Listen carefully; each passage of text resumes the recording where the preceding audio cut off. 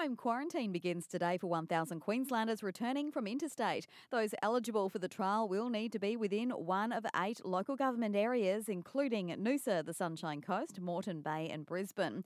While they must be fully vaccinated, return a negative test within 72 hours of entry and use a quarantine check-in system.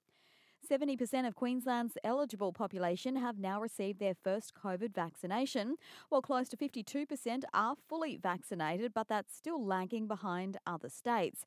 And we're being told to pick up the pace on the Sunshine Coast too. The opening weekend of the new vaccination hub at Caloundra Indoor Stadium didn't see the numbers they were anticipating.